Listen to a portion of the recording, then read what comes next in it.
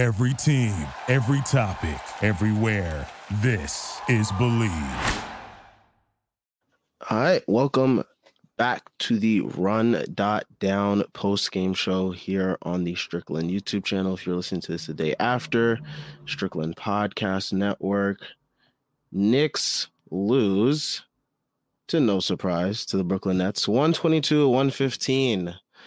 Joel Embiid once said, "It is not a rivalry. They always kick our ass." That can be one way to describe this Rivals Week matchup between the Knicks and the Nets. I literally cannot remember the last time we beat the Nets. And December 2019. And wow, it's been almost 4 years. Yeah. I mean, the Knicks came out with zero urgency, I would say. Awful first half. They start to pick things up in the third quarter at the end, especially thanks to RJ Barrett and Hartenstein, surprisingly, which we'll get into. But yeah, I mean, the next day they made a valiant effort to come back. It was a fake comeback of the highest proportions.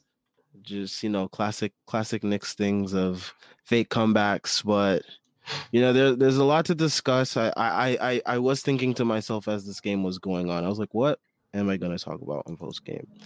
And lo and behold, the Knicks provided plenty of things to talk about in the fourth quarter. But yeah, I mean, we never beat the Nets, so I didn't even expect to win this game. Even when the comeback was happening, I was like, yeah, this is gonna be one of those games where we fall short nastily. But yeah, I mean, this is a classic Knicks versus Nets game. It follows the same script every time. It's one of their guys going off.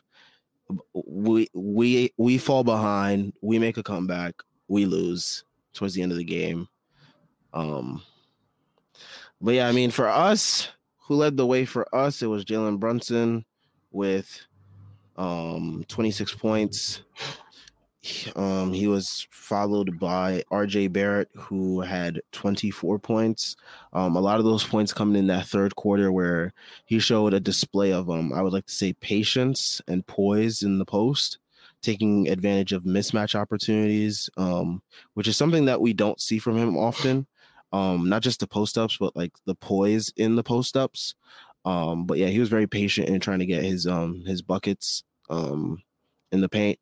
I really wish that he would have at least taken probably a little bit more threes, just because I felt like at a certain point in the game we were trading twos for threes, and I really don't like that style. Yep. But it was working for him. But yeah.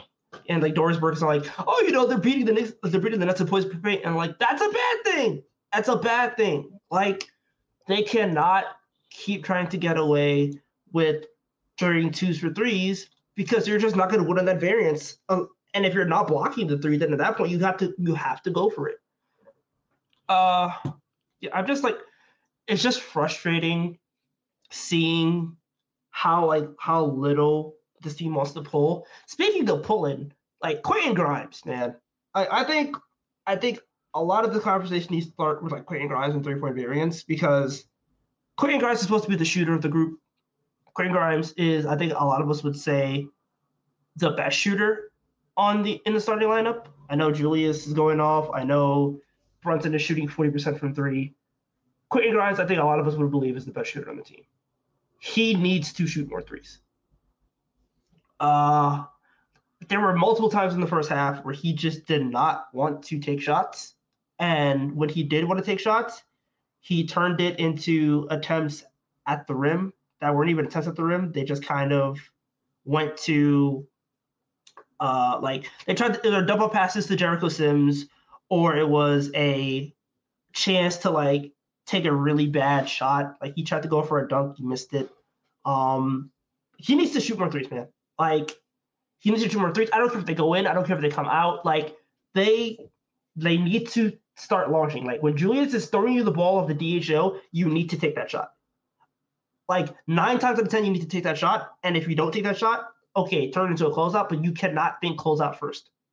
I think he's just so obsessed with getting to the closeout that it's hurting the team, because then when he doesn't get the optimal look, he's just pitching back out to Brunson.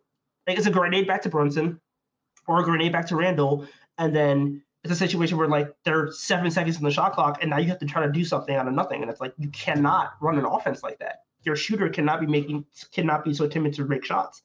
You look at Royce O'Neal, like he's taking the shot. You look at Yuta Watanabe, he's taking the shot. Seth Curry taking the shot. Like you have the space, you have the clearing, like you have a screen, you have open space, and you're a good ass shooter. You should be taking those shots. But instead, he wants to just keep getting to his closeout, and it's really frustrating for the offense. I'm not done. I have more, but we're gonna get to it. Yeah, I mean, I'm with you all the way there. I mean, he's got to shoot. You're a shooter. That's your role on this team. Like you're 3 and D. If you're not providing the 3, then the defense is useless. And I mean, even then, I mean, I'm not gonna kill him for getting fried by Kyrie in the fourth quarter because like no matter who was on Kyrie, they were gonna get baked. Maybe you could argue quickly would have done a little bit better, maybe, but like I really didn't think there was gonna be any difference. Honestly, like when Kyrie has it going like that, the way he does, then that's just what's going to happen. Like he's going to go off, and you know it didn't help that because my game plan from the jump, I tweeted, I was like, do not let Kyrie go off. Just I said I don't care about Kyrie cooking. Just don't let all the other guys get going. And the one thing that the Knicks did was let everybody else get going, and then Kyrie cooked us in the fourth. That's the worst type of game plan to have coming into a game against a team like this. They don't have like all their supporting stars. It's just Kyrie with a bunch of role players. But yeah, Grimes, he just has to shoot. Like that's it. Like enough. Like teams have scouted him where that drive and dish shit is useless. Like pack it up. You got to add some wrinkles, something like, but that is not cutting it anymore. Like it was cute the first like 10, 15 games when like it was catching teams off guard, but like teams, they're like, all right, come to the paint. We're going to steal that shit, nigga. Like that's it. Like we're going to take it. Yeah, man. It's just, it needs to change.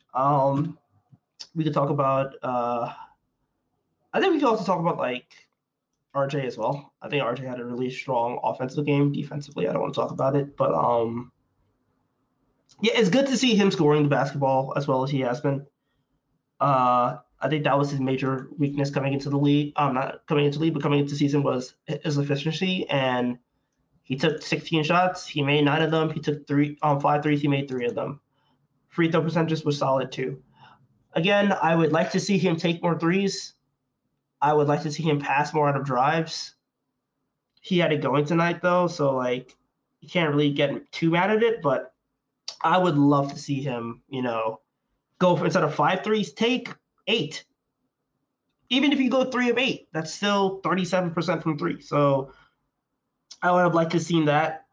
I just think this team on a whole just needs variance, man. Like for all the shit we give Fournier and for all the shit we give Alec Burks last year, even though he didn't really deserve a lot of it just due to his role, like he needed, like they are missing, like Fournier would go for like 6 threes, Alec Burks would go for like 5 threes. Multiple games, we've seen it. And they don't have that this year, aside from Randall going up for like 5 to 8 threes. They don't have that guy who's just going to go off. Brunson doesn't take threes. RJ is reluctant to take as many threes as he did in like year 2. Remember like year 2 when he was taking like 11 threes regularly.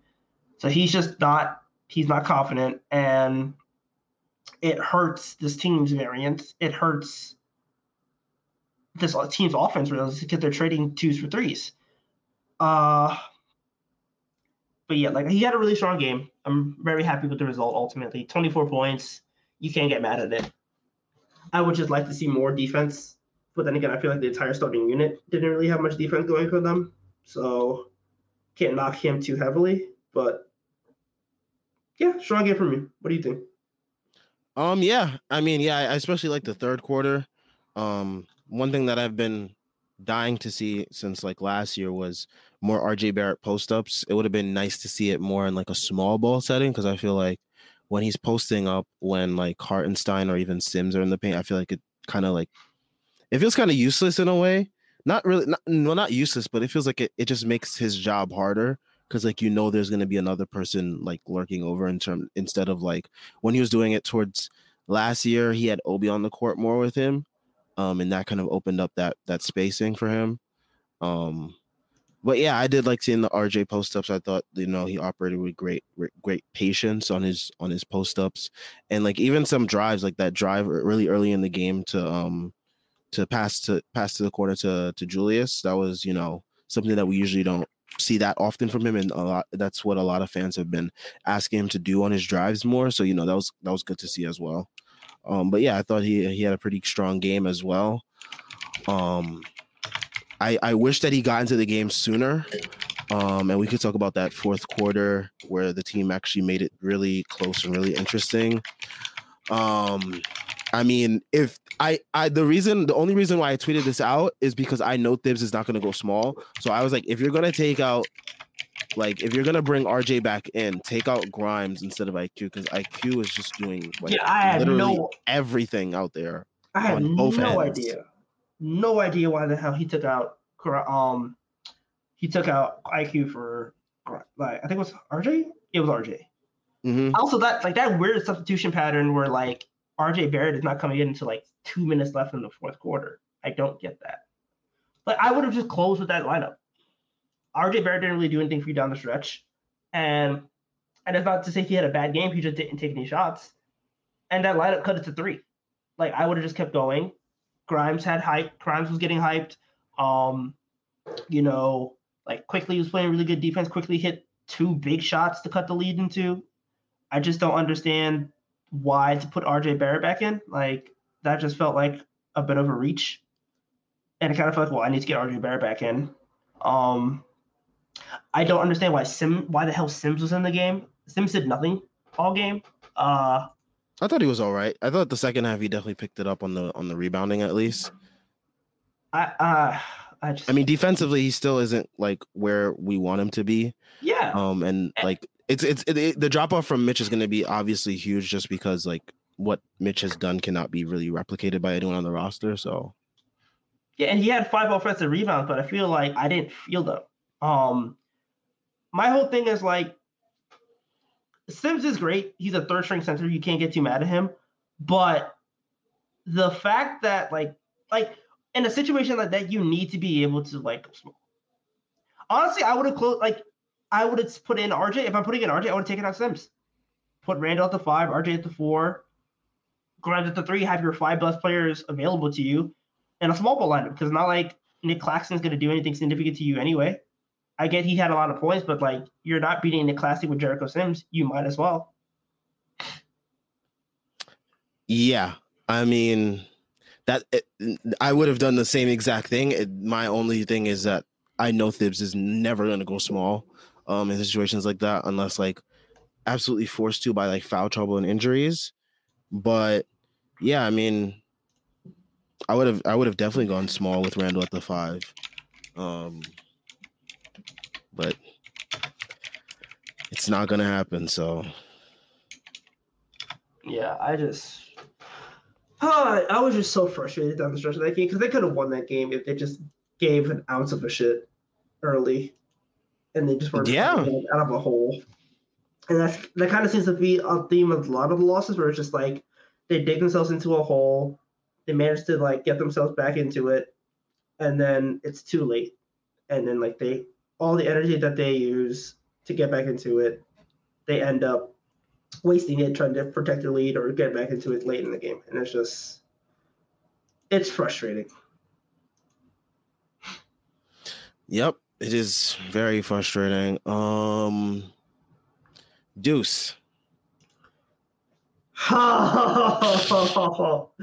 That's like that half court shot. That was the high of Deuce's season. And it didn't even count. It was good. Like the defense wasn't impressive, but mainly that's because like it was Kyrie Irving. I can't get mad at him not being able to stop Kyrie Irving. But the offense is dreadful. They cannot afford to have somebody who gives that little offensively unless other guys have it going. I do think you are facing a situation where he needs to be upgraded coming into after the deadline.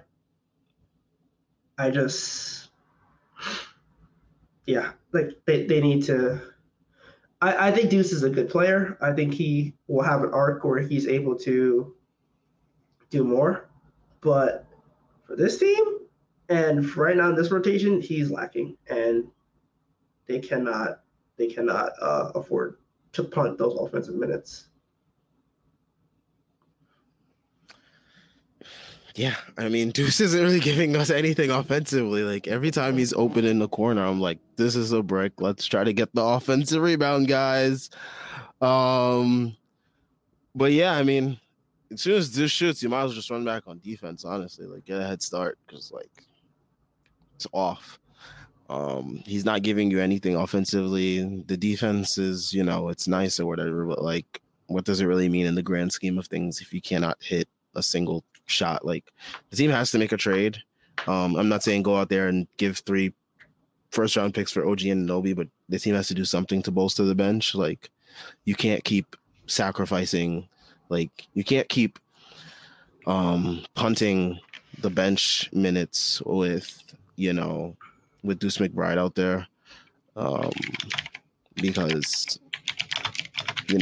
when the starters, when someone like Julius doesn't have like a 30-point explosion, points need to be made back up somewhere. IQ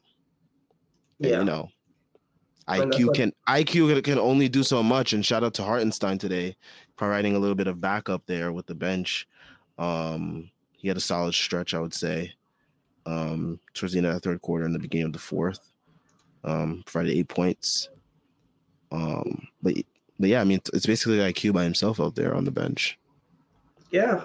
Also, yeah, again, once again, shout out to Hartenstein. He had a really solid game. On both ends. I really thought he should probably, like, if you were going to do this whole play it big, like Hartenstein should have did one of them like 12-minute shifts, because Sims just gave you nothing. And yeah, like back to the Deuce point, I just like they just can't afford it. They cannot afford to have such a limited player playing those minutes, because his offense is non-existent and the shots that he's taking, like, they're not effective. And he's still a developing player, but like at this point, you need to be able to sacrifice development because you're in a playoff race. Yeah. I mean, yeah. All right. Let's get to everyone's favorite part of these shows before we head into comments. So definitely shout out to everyone that's already in the stream. Shout out to those leaving comments. Definitely leave your thoughts on today's game. Any questions you guys might have. Yeah. All right. 4 NFL teams, 2 conference championship games, and only a few more shots to win big on the playoffs with DraftKings Sportsbook, an official sports betting partner of the NFL. Counting down to Super Bowl 57, new customers can bet just $5 and get 200 in free bets instantly. Not a new customer. You can feel the conference championship thrills with stepped-up same-game parlays. Take your shot at an even bigger NFL payout and boost your winnings with each leg you add up to 100%. Which game do you think is going to be the best game between the 2 games? I would say that it's probably going to be the AFC Championship. It's Burrow versus Mahomes. Even hobbled Mahomes is giving you a show. So 2 high-powered offenses versus, like, just, I think the NFC Championship could be a lot more defensively based. So I like seeing touchdowns. I don't care about defense. Agree. I mean, I feel like that 49ers Eagles game is going to be a gritty game because be a snooze fest. Oh man. But yep, we will see what happens. Download the DraftKings Sportsbook app and use code TBPN. New customers can bet just $5 on the conference championships and get 200 in free bets instantly. Only at DraftKings Sportsbook with code TBPN. Minimum age and other restrictions apply. See show notes or show description for details. All right, let's get to some comments. So Cactus Shack says, well, this is a new name. Welcome to the stream. The sun will rise in the west and set in the east before the Knicks beat the Nets. Kyrie is inevitable. He owns our poverty franchise. Wish we had a non-weirdo Kyrie on the Knicks to match. That would be like the anti-Kyrie. But yeah, I mean, the Nets beating us is inevitable. I said it every post game leading up to this game. I was like, that's an auto L. Like, that's a scheduled loss. And I think it was like Schwinn that said like we can beat them. And I was just like, yeah, I thought so too. And I'm telling y'all, the Nets, they got our number. It don't matter who's on the court. They will always beat our heads in. I have been humbled in the way that I didn't think I was going to be humbled. I mean, last game we played against them, we had Edmund Sumner cooking us. Like, anything is possible when we face the Nets. Like, yeah, but anything. I'm thinking, the team has found their groove. I'm thinking, Grimes is in the lineup and everything. It don't matter. We could be on our way to like 70. We could be on our way to like 74-8. If we run into the Nets, we getting smoked. I don't care. Like, that's just the number they have on us. Yeah. And they be taking that game personal as hell too, for whatever reason. Like, dudes be getting. Like, I know Ben Simmons ain't playing, but like, oh my God. Not to mention that whole Ben Simmons streak still stands. Like, God, we in hell against that team. It's ridiculous. It is honestly ridiculous. Yeah, I mean, and like literally there's nothing we could do in that fourth quarter when he had it going. Like, we didn't have anyone that could like match him with like ISO, like pull up threes, fadeaway threes. Like, we had no one that could do all that shit on the court. Like, oh man, it just shows you how like even like we do have like Julius and Brunson playing well. We got, IQ and RJ playing well. Like, even then, we still have a long way to go when it comes to like fourth quarter, like clutch shot making versus like the best of the best players in the league. Like, yep. That moment truly humbled Knicks fans and probably the Knicks themselves. I know Julie's been thinking, player of the week, about to go off crazy. Like, Ben Simmons not playing, and then Royce O'Neal gave him business. Nasty. That's a nasty day. I mean, shit. I mean, Royce O'Neal, you had Seth Curry, you had Joe Harris. Royce O'Neal has been ass this year, and somehow decided to turn back the clock against us, man. Like, Yuta Watanabe going off feels like, oh my. Didn't feel good. Who didn't go off this game? Like, everybody on the team went off. It was like literally as soon as I saw a shot go up by them, I was like, yeah, that's cash. Yeah. Like, that's going in. Like, you saw it too. You're just like, oh my God. And every time they cut the lead, it was like, oh, well, they're going to hit another one. Great. Like, everybody went off against us. When's the last time in an NBA game you could say that, like, everybody went off? I mean, for the Knicks, I would say the last time we could say that was like, them years where we was hitting all them threes on those teams in like the 2012, 2011, 2013 years. Those type of games. Good old days. Now we gotta like take a guessing game. We gotta play like Russian roulette of who's gonna be good for the Knicks tonight. All right. Let's go. R&R, not R&R, but RR says, not entirely upset about this game with the absurd threes that they were making. Dude, you should be even more upset. They couldn't defend the three. Yeah, I mean, you should be upset at least that like they made it close enough where it reminds you that the first quarter, them being so unserious, is like what basically held them back. Because like once they got things rolling in that fourth quarter, especially when IQ was like making shit happen like everywhere, like just reminded you like, yeah, man, if they come out in that first quarter. Also, to go back to the first quarter, how does the team have that bad of a first quarter and Thibs still waits 8 minutes to put in a sub? Like, his brain is just like functioned to be so static. I don't get it. Just let them cook. Like, he does not deviate from his rotation patterns. You know when you're coming in, you know when you're coming out, and it's like, dude, sometimes you just need a jolt. Like, and this team had no jolt. Like, to go that long in that quarter for how the team is playing and not want to inject like at least IQ in there for some juice sooner is wild to me. But like I should not be surprised because of the coach that we have. Like IQ's coming with 4 minutes left in the half or in the quarter. Obi Toppin's come in with like less than a minute left in the quarter. Like RJ's coming out first. Like the first sub, the second sub. Like the rotation. I know the rotation, and that should not be the thing. That should not be. Me as a fan should not know the rotation. Yeah. It just shows how predictable the Knicks are. Sadly. All right. Let's see. Ace Bouchard says ultimately they just didn't take this game seriously enough to win. Started to care in the fourth, but it was too late. Yeah, I mean, I would say they started to care even sooner than that. Like the back half of the third quarter, that's when they really started to like really amp up the pressure on both ends. And like the way that they're playing, like the way the Nets were making shots, you just can't afford to like be so unserious for that long, because you just know like it's going to be a freaking uphill climb after that. Yeah, it's like you cannot afford to put yourselves in holes that deep, especially when you don't have the shooting to make it work. Like if they had the ability to like win in the shootout, I'd be more confident in them winning that game, but they don't. So that's what makes it even tougher. Yeah. All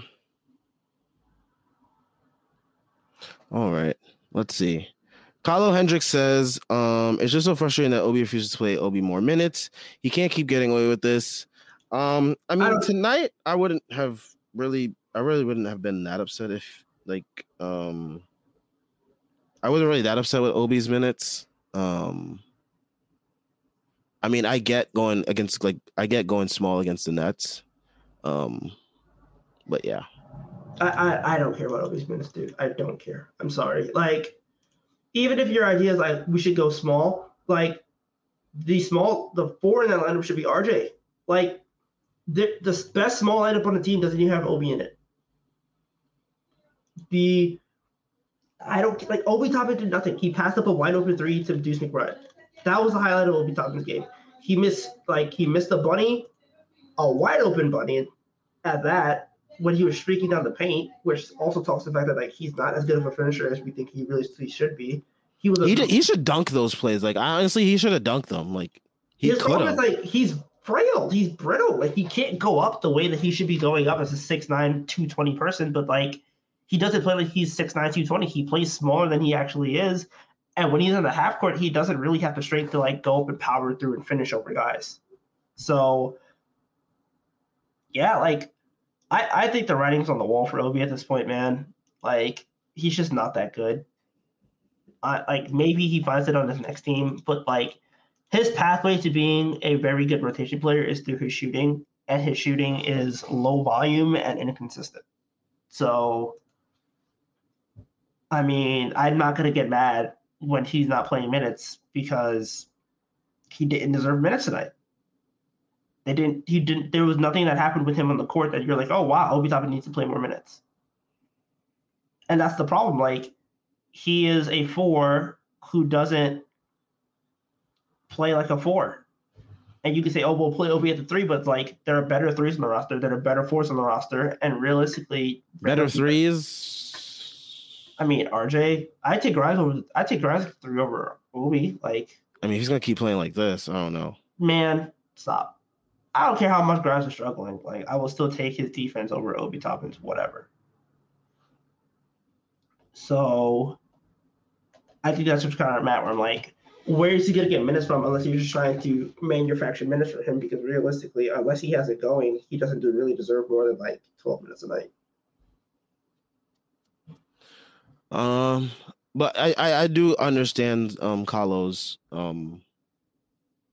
qualms with like at least not trying to go small in versus the Nets. I mean, whatever, Nick Claxton, Daron Sharp, those two really aren't moving the needle that much for me. To the point where I'm like scared to put Obi in and see what like he can do in like some pick and rolls or whatever. But yeah.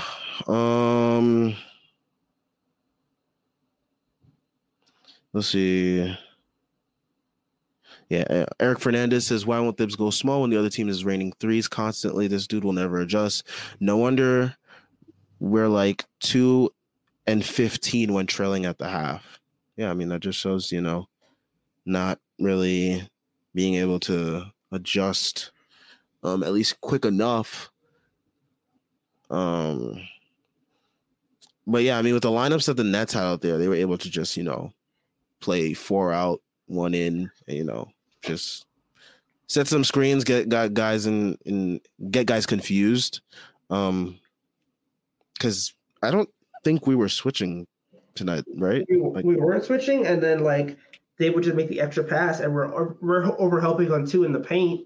Yeah. And then when they make the extra pass, we just have to rotate so fast, and they're getting open shots off of it. And that's like Bond coached circles around Thibs. Like circles around Who Thibs. Doesn't coach circles around Thibs? Apparently Joe Mazzulla. But like, well, this guy loves Jaylen Brown so much, so that's why. I know. But like, that quote was still wild. But like, I love you, Jaylen. I believe in you. That's what I tell Jalen Brunson every time he goes to the free throw line. But like, yeah, it was just we overhelp in the paint, open shooter, and then they are essentially rotating two guys, and then like they're just passing and making the extra pass, and somebody's gonna be open at some point. So like, it just makes this team's defense much more susceptible to being broken down by, and it's like that should not be the case. This team should not be so easily exploited defensively. And when teams are making threes like that, then like it's a wrap.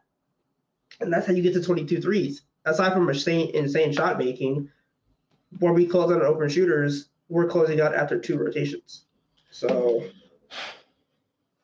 I mean, we're the Knicks. We should know guys are gonna shoot insane against us. Like that. That should not be like. The thing is, though, that hasn't been the case on average the last 3 years. They've been a really good team at stopping the 3, but when they don't stop the 3, then like they just look pitiful. Yeah, I mean, but yeah, this felt like the first Boston game where like they just hit all those threes and we had nothing to stop them because we can't shoot threes at the clip a lot of teams shoot threes at. Because we traded a lot of that 3-point shooting for Brunson, which was a good trade, but ultimately they need to recoup some of it back. What I'm saying is get the racist. What? Grayson Allen. It's time. It's time, dude. We need a white shooter. It's time. Only white shooter good in my book is Steve Novak, man. I know, but at least he's not coming up. He's not coming through that door. He isn't, sadly. Steve Novak was definitely not scared to shoot, and he definitely wasn't scared to, he wasn't over here doing, drives and dishes. Like, he knew what he was supposed to do, and he did it. He knew his role. Steve Novak. Facts. He is missed. He was born too early. Should have been born a couple years later. He straight up like top 3 white boys in New York City: Eli Manning, Derek Jeter, Steve Novak. That's a fact. Ace Bouchard says Grimes' defense has fallen off a cliff. Feels like he hasn't had a decent defensive game in a while, like not since the DeRozan game winner. Yeah, his defense has fallen off. I won't harp on it too crazy today, just because, like, I mean, he did get his eyes fried, like by Kyrie, and anyone is, but like also I just think that no one really had a good defensive game today except for like IQ maybe, and Hartenstein. Oddly enough. Yeah. But yeah, Grimes hasn't really had like a really like great defensive game. Maybe it's I don't want to say he's being tasked with too much. Honestly, I walk that back. Thought he really played well against Donovan Mitchell. He played well against Donovan Mitchell on. Yeah, he did. I will say that. But like even before that though, I feel like there was a while. It's been a while since we could say like Grimes, like clamped up some dudes. I feel like Yeah, I mean the Cleveland game, we were able to say, you know, he did a great job on Garland and Spider, but yeah. Yeah, I get what you're saying though. All right, let's see. Ooh, Eric Fernandez getting to a point that I was gonna say very soon. He says, also, I want IQ starting over Grimes, man. Will Might be never time. happen. Will never happen. Also, I don't think I want it to happen because I don't trust Tips to stagger minutes. A lot of people think having him start IQ would force him to stagger. I agree, but like the problem is like I don't see a point where like IQ, Brunson, and Randall are all going to be on the bench. Like I just, it's less about IQ and more about the fact that like I think Tips is so rigid that he might do like an all like bench lineup, and I don't want that. Is that even possible? Because like we played 9 guys, so like Dude, that wouldn't even be possible. I don't even know, man. I don't trust Tips. Like he might do something like Deuce, Obi, Grimes, RJ, and then like Hartenstein. It's like he might put Deuce as the backup point guard. I don't want that. Ooh. I mean, the solution is very clear. You know, he's got to go, but that's not going to happen. So I think it's a very unrealistic, you know, solution to the problem. I think what should probably happen more than like benching Grimes or like having IQ start over Grimes would be like, I think they should just, if they get someone like a Grayson Allen or a Gary Trent Jr., they should cut into Grimes minutes.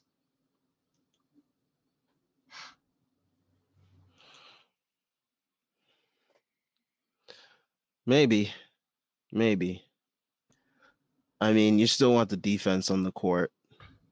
Yeah, but like you know he's not going to stagger to like. Man, it's so hard with this coach to like really think of like plausible solutions and shit. Because it's like whatever you're thinking of, it's like it can easily like backfire or not happen the way you expect it to happen. So yeah, I think he like instead of going like 38 minutes he played tonight, which is wild. Like I think keeping him around 28 to 30 would be really good. We also might have to think of the idea like he might just be tired. Could be. I mean, he's taking on a really hard responsibility of guarding the opposing team's best player or best players, depending on like if they have like the other day he was guarding Donovan Mitchell and Darius Garland at various points. So it's like he has a very tough task ahead of him every night. So you know. Yeah, and with the minutes load, it's definitely not helping anything. Yeah, like I think there needs to be somebody to spell him because like he should not be playing as many minutes as he should, and that's not because like, he's not talented. It's just it's hard for a young player to go into Tips minutes like that, especially as a starter, because you know starters are going to play so many minutes on this team. So I would like to see him get down like maybe 8 less minutes a game. If he's going to play like 38, seeing him at 30 would be better. If he's going to play like 36, staying maybe around 28. I would try to do that. Yeah, for sure. It could also play into like his shooting too. Yeah, like I do think fatigue might have a lot to do with like his play, his up and down play. Again, a trade needs to happen. We gotta we gotta dispel some of these guys' minutes. Yeah.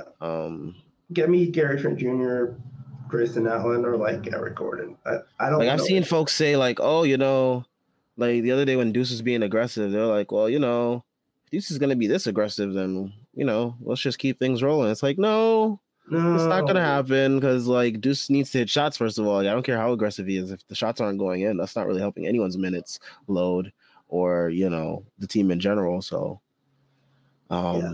yeah, things need to be done. Deuce should not be. I mean, Deuce is the 9th man, but like realistically, is he a 9th man? Like no, he's not. So like we need to find a way to actually get a 9th man on the court that is capable of playing. Some people bring up Fournier to me, some people bring up Reddish to me. It's obvious this team is done with both of those players, so like it's time for some fresh faces in the building and in the rotation in general. So yeah, just get me Gary Trent Jr., man.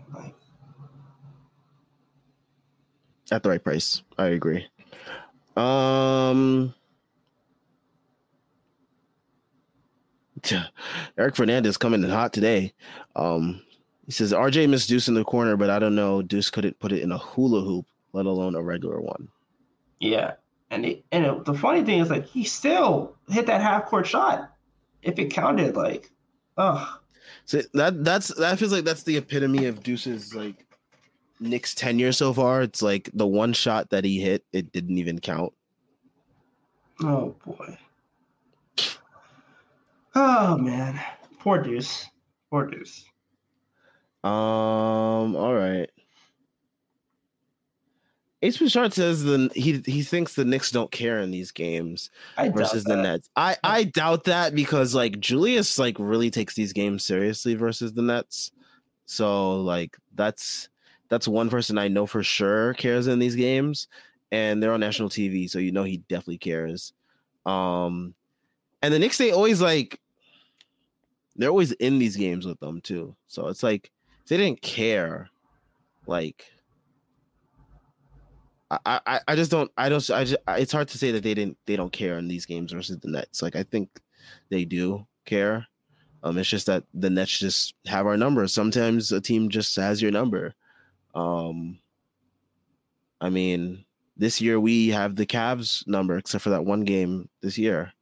And we almost beat them that game too earlier in Cleveland, where they hit like 22 threes or something like that. But yeah. All right, let's see.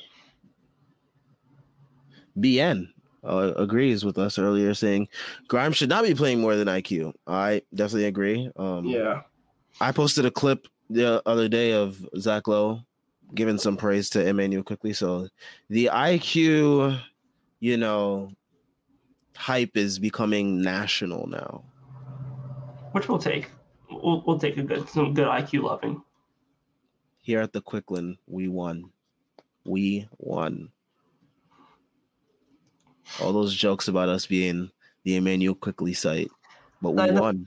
And the problem is, like, now it's getting to the point where like people are like, oh, everybody wants Emmanuel Quickly, but like the trade offers for Emmanuel Quickly be dumb. Maybe like, oh, Caruso went a first for Emmanuel, like Emmanuel Quickly and a first for Caruso, like, or like let's trade Quickly for OG and Anunoby. Like, what are you guys on? Like, honestly, the Bucks fan base is like in love with Emmanuel Quickly right now. So can you blame them? I can't blame them, but like they're not going to get him.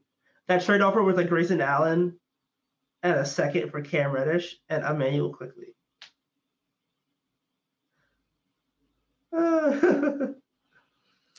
I mean, I can't blame him. If I was another fan, if I was a fan of another team, I'd want Emmanuel Quickly on my team. I mean, he is a plus minus god, and he does everything for the Knicks.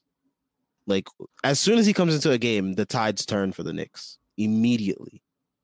Yeah, like he came in twice for his shifts, and the team cut the lead significantly. So, I mean, what more can you say about this guy?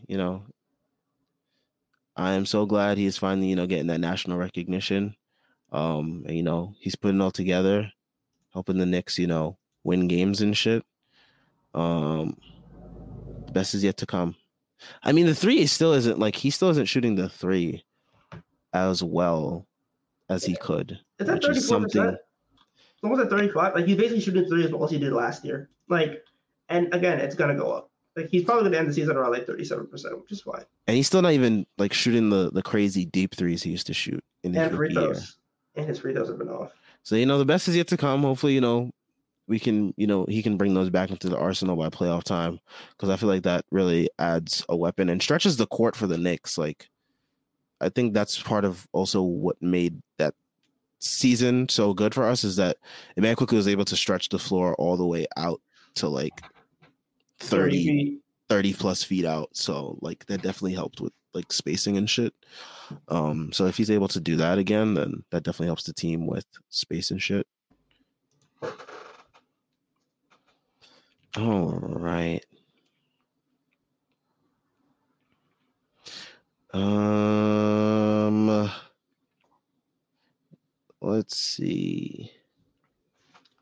Ace Bouchard says Thibs doesn't make adjustments. He's on vacation. In his mind, he's on a bitch sipping. He's on a beach sipping mojitos. I could never even imagine Thibs like on a beach doing anything of the sort. I feel like he'd go to like Cape Cod or something. It wouldn't be like a beach. Like he'd go to like New Hampshire. He'd be on like a boat by a dock or some shit. No, like not fishing. even that. Like he would just be eating clam chowder out of a Long John Silver's. I feel like that's a good Tips day. Oh man.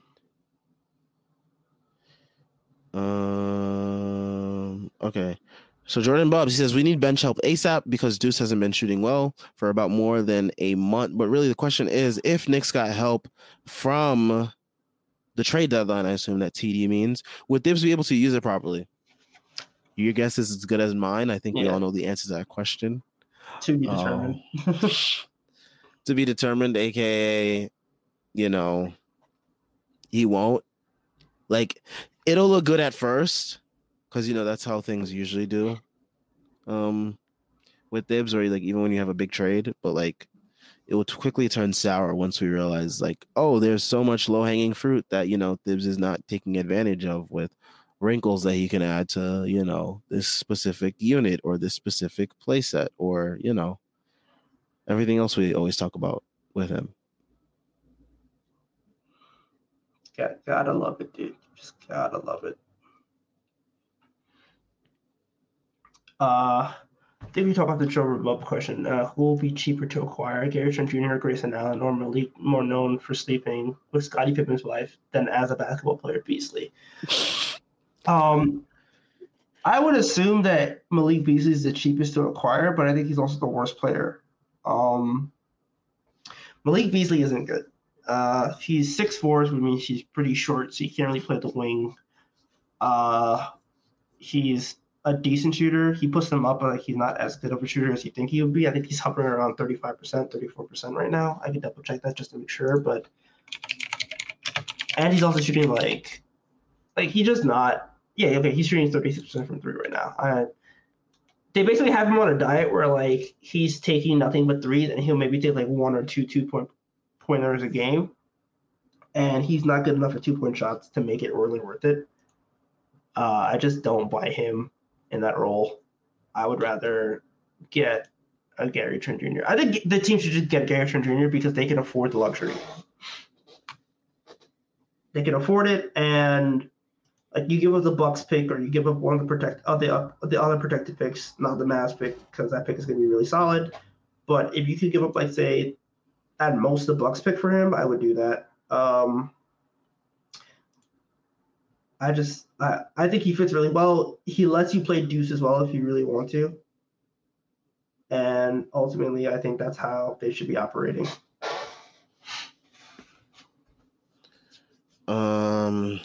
Hawkeye 420's answer to Jordan Bub was they all might be unreasonable offers. Jordan, he gives the Masai Ainge and a Bucks championship contender as his reasoning why. Very solid reasons, especially with Masai and Ainge, because Masai apparently wants like 5 first-round draft picks for, you know, every single player on the team, despite them being, you know, under 500 with, you know, all this glorious talent that they have. It's ridiculous, man. Like, dude, who the hell? Like, that whole team is supposed to be so good, and yet they're 11th place. Like, all these players worth first-round picks and can't even get to 500. Wild to me. I mean, I imagine the Knicks players' values are, you know, double that, being on a winning team. Yeah, Julius Randle's flirting with All-NBA right now. He should definitely be worth at least, like, a Gobert package. Yeah, why not? I mean, Bulls want 2 first-round picks for fucking Alex Caruso. What has this league turned into? This league's such a joke. Holy shit. Oh, my gosh. This league is hilarious. That's one thing that, you know, you can always count on with this league.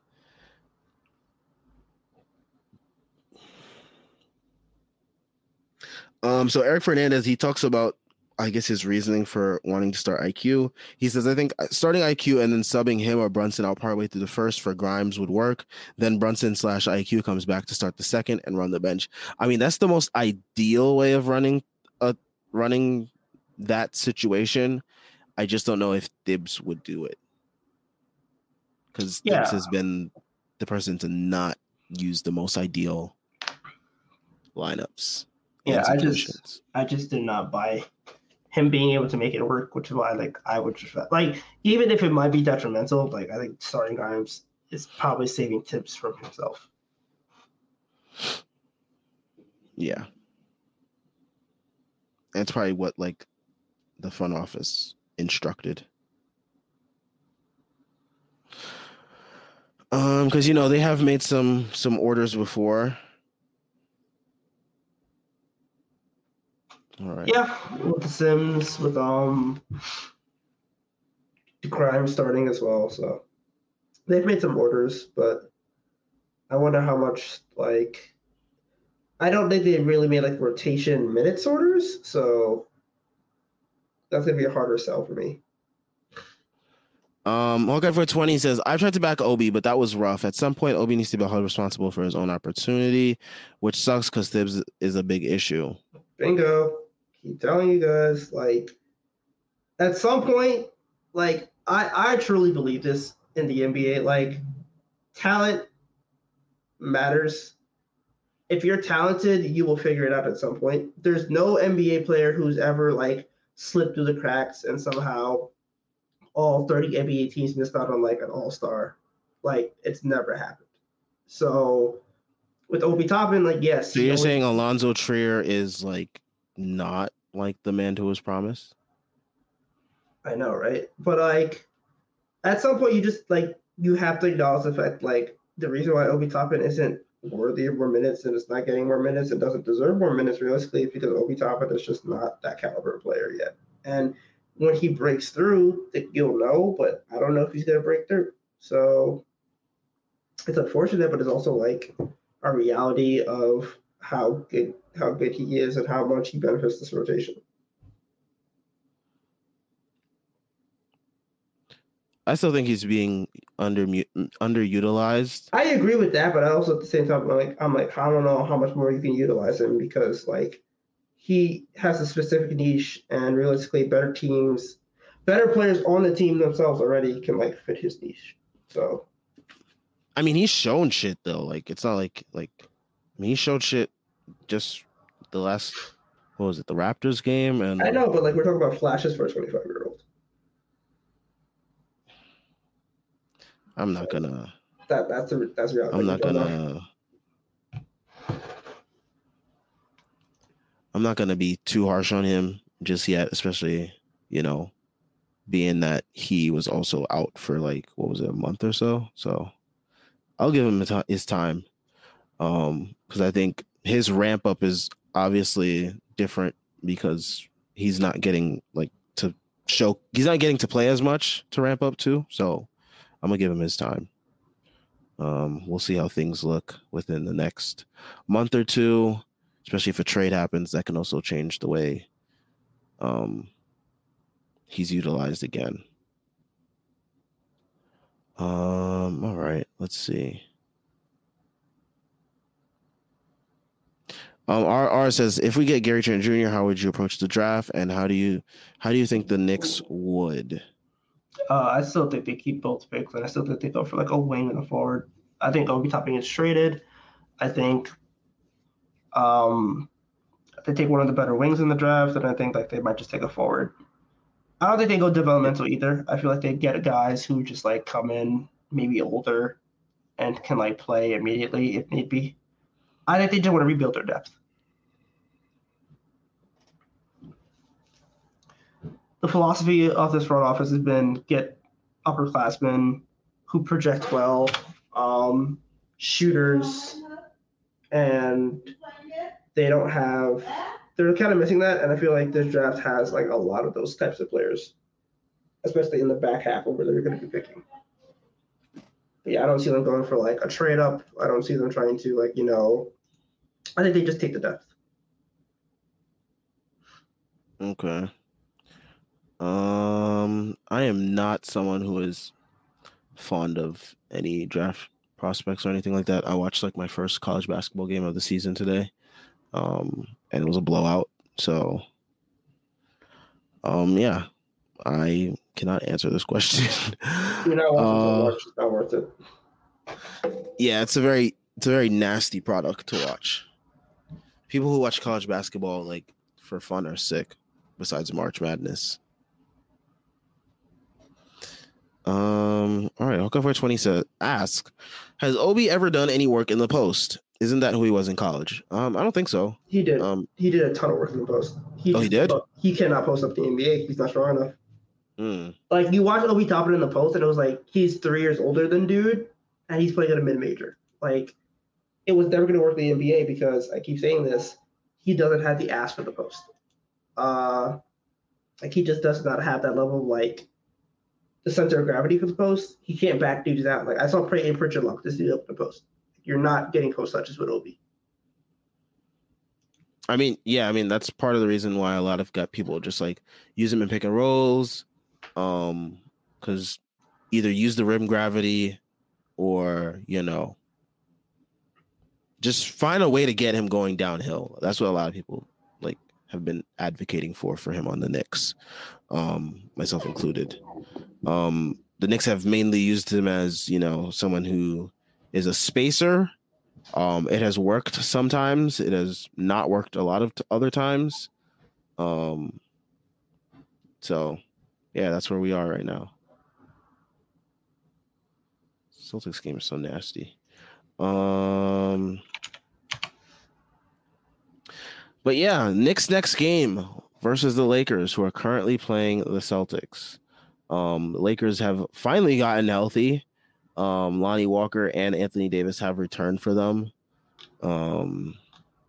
It's very convenient how these teams, they always get healthy right before they play the Knicks. Hilarious, right? But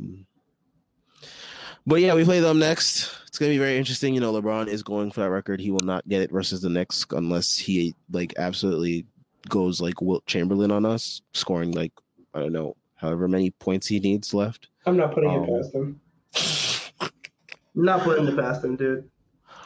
I mean, heading into this game versus the Celtics today, he needs 158, and he plays the Knicks after the Celtics. He plays the Nets, and then he plays us. Yeah, he's gonna drop 120 just against us, just to break the record, dude. That man's gonna be chucking his head off.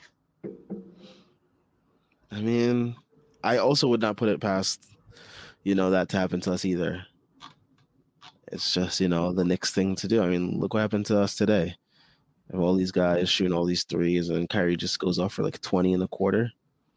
Classic Knicks shit. But yeah.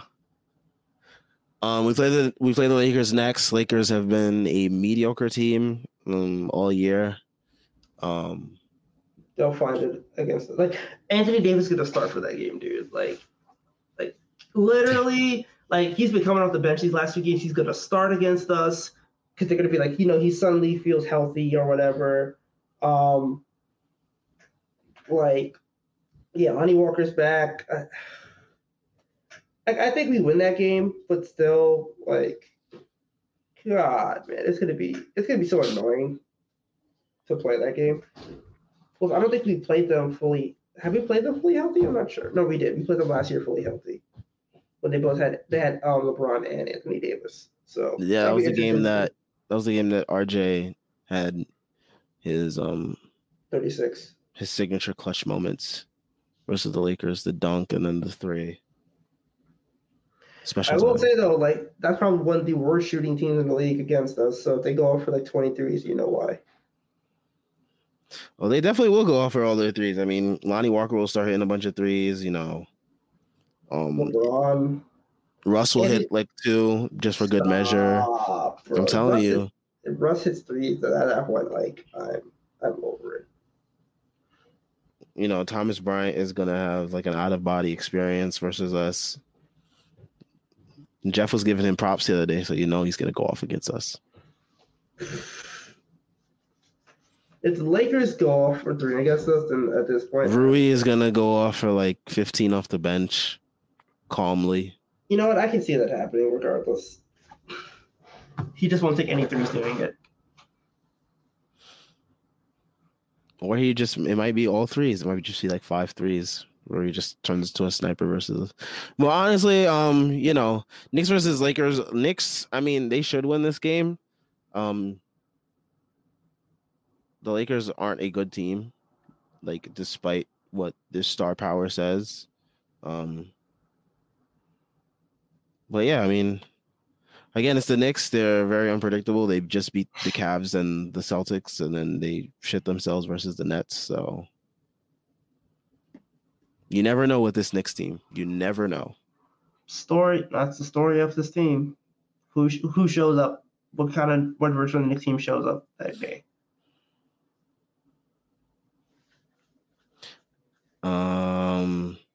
Hawkeye for 20 asked earlier about Obi. Says, if we cut more often, wouldn't the offense, let alone Obi, be way more effective?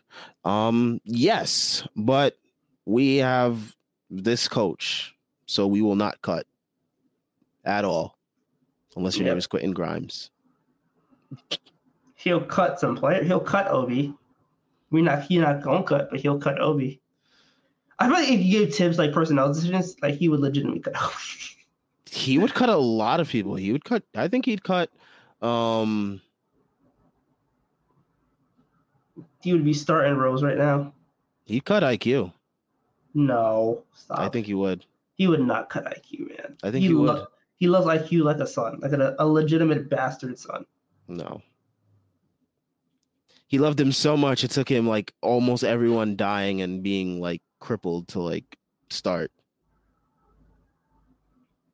Hey man, sometimes we need to lose our way to find our way home.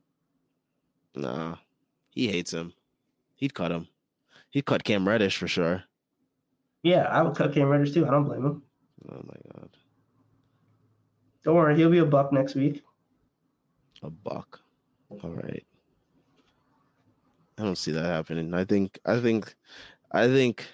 don't know where Cam ends up, honestly. I think it's like at least we know he's getting traded for something. So like a bag of chips. I mean, sure, but like at least we know he's gonna get traded. So it's just a matter of where. Anyways, I think we end things off here. I don't really want to talk about this game or this team much more on a weekend. Thankfully, there is no game tomorrow before I go to work on Monday, so they can't ruin the rest of my weekend. But yeah, shout out to everyone that tuned in. Shout out to everyone that left a comment. Make sure you guys like, subscribe. We're on our way to 1K subs, so all that you do helps with the YouTube algorithm, getting us out there more. We'll be back on Tuesday, I believe, right? Next game? Yeah, Tuesday. So we get a bit of a break these next couple days with the Knicks. Finally. But yeah, we'll be back on Tuesday after the TNT game. Oh, great. We're on TNT again. We get to hear Charles Barkley and Shaq talk about the Knicks. I fucking hate hearing them talk about the Knicks. Also, I'm pretty sure we get announced. I'll be here about the All-Star team Tuesday. Oh, okay. So Julius Randle should be being we should know. Yeah, February 2nd. So that'll be fun. Maybe Jalen Brunson gets in as well. Maybe we get 2 All-Stars. So yeah, shout out to everyone that tuned in. We'll be back on Tuesday. We'll talk about all Knicks related stuff, All-Star reserves, any other trade rumors that come out because the trade deadline is fastly approaching, as we are quickly heading into February very soon. So we'll have all that for you guys on Tuesday night. Hopefully the next win versus the Lakers on TNT. So, Charles and Shaq can say something positive for once about our players. But yeah, everyone have a great night and enjoy some football tomorrow.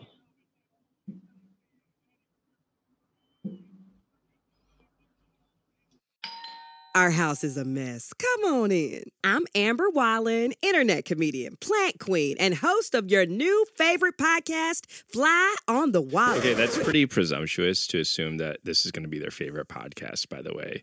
Like, come on, Amber. Anyway, that wasp that you just heard interrupt me is my husband. And co-host, Benjamin Wallen, also a comedian, and I host people at our home. I have a great wine collection in my cellar. Well, you mean the mini fridge? It's a mini fridge. It's a mini fridge. New episodes of Fly on the Wallen drop every Wednesday. Listen in as we discuss relationships, books, and keeping our sweet baby kid alive while we make laughs on the internet. Subscribe to Fly on the Wallen wherever you get your podcasts.